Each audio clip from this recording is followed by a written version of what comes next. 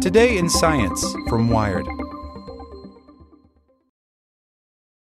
For the ones who work hard to ensure their crew can always go the extra mile, and the ones who get in early so everyone can go home on time, there's Grainger, offering professional-grade supplies backed by product experts so you can quickly and easily find what you need.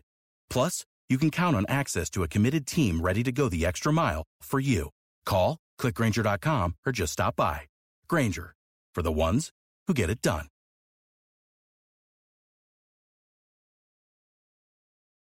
Today in Science from Wired. This platform makes sure companies stick to their climate pledges. Lubomila Jordanova explains how her carbon reporting firm Plan A uses relentless data analysis to guarantee businesses aren't greenwashing. By Sabrina Weiss. Big companies employ a wealth of tricks to keep their climate pledges on track. They use vague and misleading wording to improve their image about actually making any real changes. They offset their corporate travel through donations to environmental projects without actually flying any less. And then there's creative climate accounting. Furniture behemoth IKEA, for example, counts the carbon stored in its wooden chairs and beds, even though they're unlikely to grace a home for as long as the trees they come from would have stayed in the forest. When it sells a solar panel to a household, IKEA puts the emissions saved in its carbon credit column too. Sometimes these greenwashing tactics happen by accident. I don't think all greenwashing is intended, says Lubomila Jordanova, the founder and CEO of Berlin-based carbon reporting firm Plan A. During a trip to Morocco in 2016, Jordanova became aware of how much humans were harming nature. Instead of surfing with her friends, she spent a week picking plastic from the beach. Back home, she educated herself on climate change and pollution and realized that businesses are the key to combating these issues on a large scale. Because they have capital, they have people, they have visibility, and also a lot of influence, she says.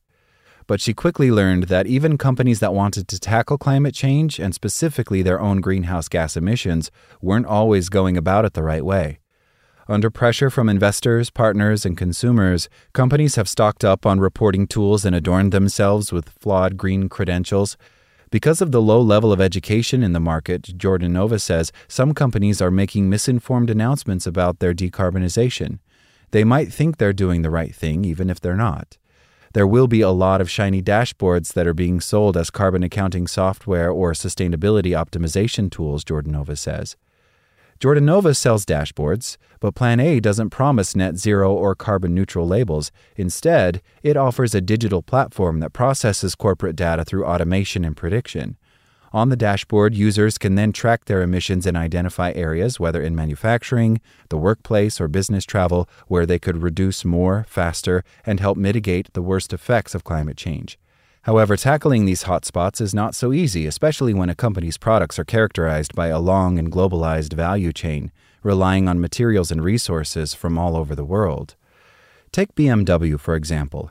Since 2020, the German carmaker has been using Plan A's platform to calculate monthly emissions from sources it owns or controls. The platform starts with what we call data mapping, says Jordanova.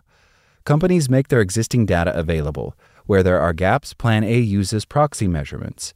It gives us a really good opportunity to understand the data maturity of the company, but also enables them to see the sustainability picture of all these different sources in a single place, she says. After mapping comes planning. Sustainability professionals, warehouse managers, CFOs, or whoever uses the platform are given a to-do list for decarbonization. It explains specifically what kind of materials you need to switch to, what stakeholders you need to involve, and who is responsible for this decarbonization activity, Jordanova says. The science-based approach to analyzing company data and setting targets is particularly important to Jordanova. Reducing emissions takes precedence over offsetting, although companies still have the option to purchase schemes to balance out unavoidable emissions, as is common in the industry.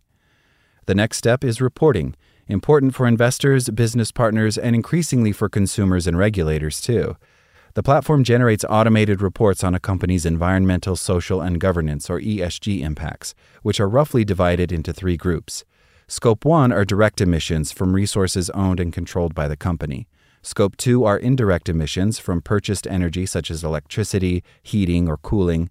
Companies around the world must report these according to the standardized greenhouse gas protocol.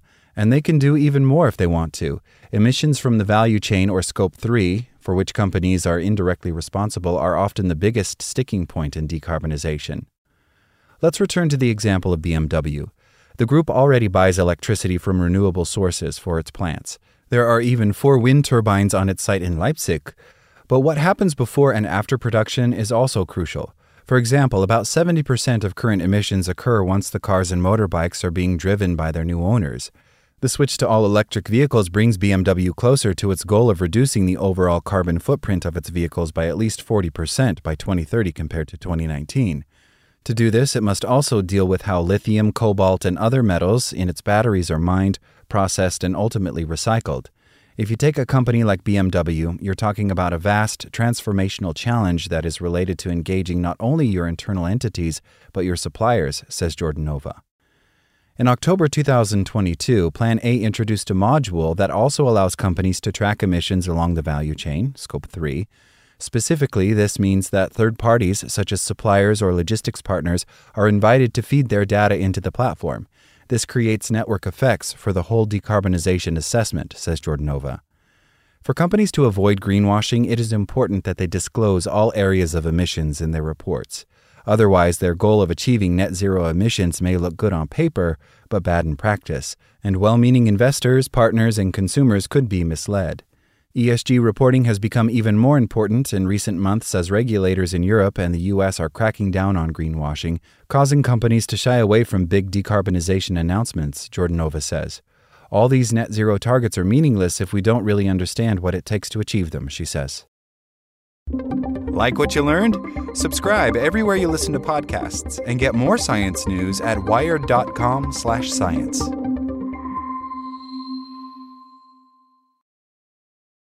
Without the ones like you, who work tirelessly to keep things running, everything would suddenly stop.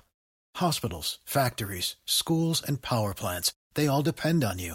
No matter the weather, emergency, or time of day, you're the ones who get it done. At Grainger, we're here for you with professional-grade industrial supplies. Count on real-time product availability and fast delivery. Call, click Grainger.com, or just stop by. Grainger, for the ones who get it done.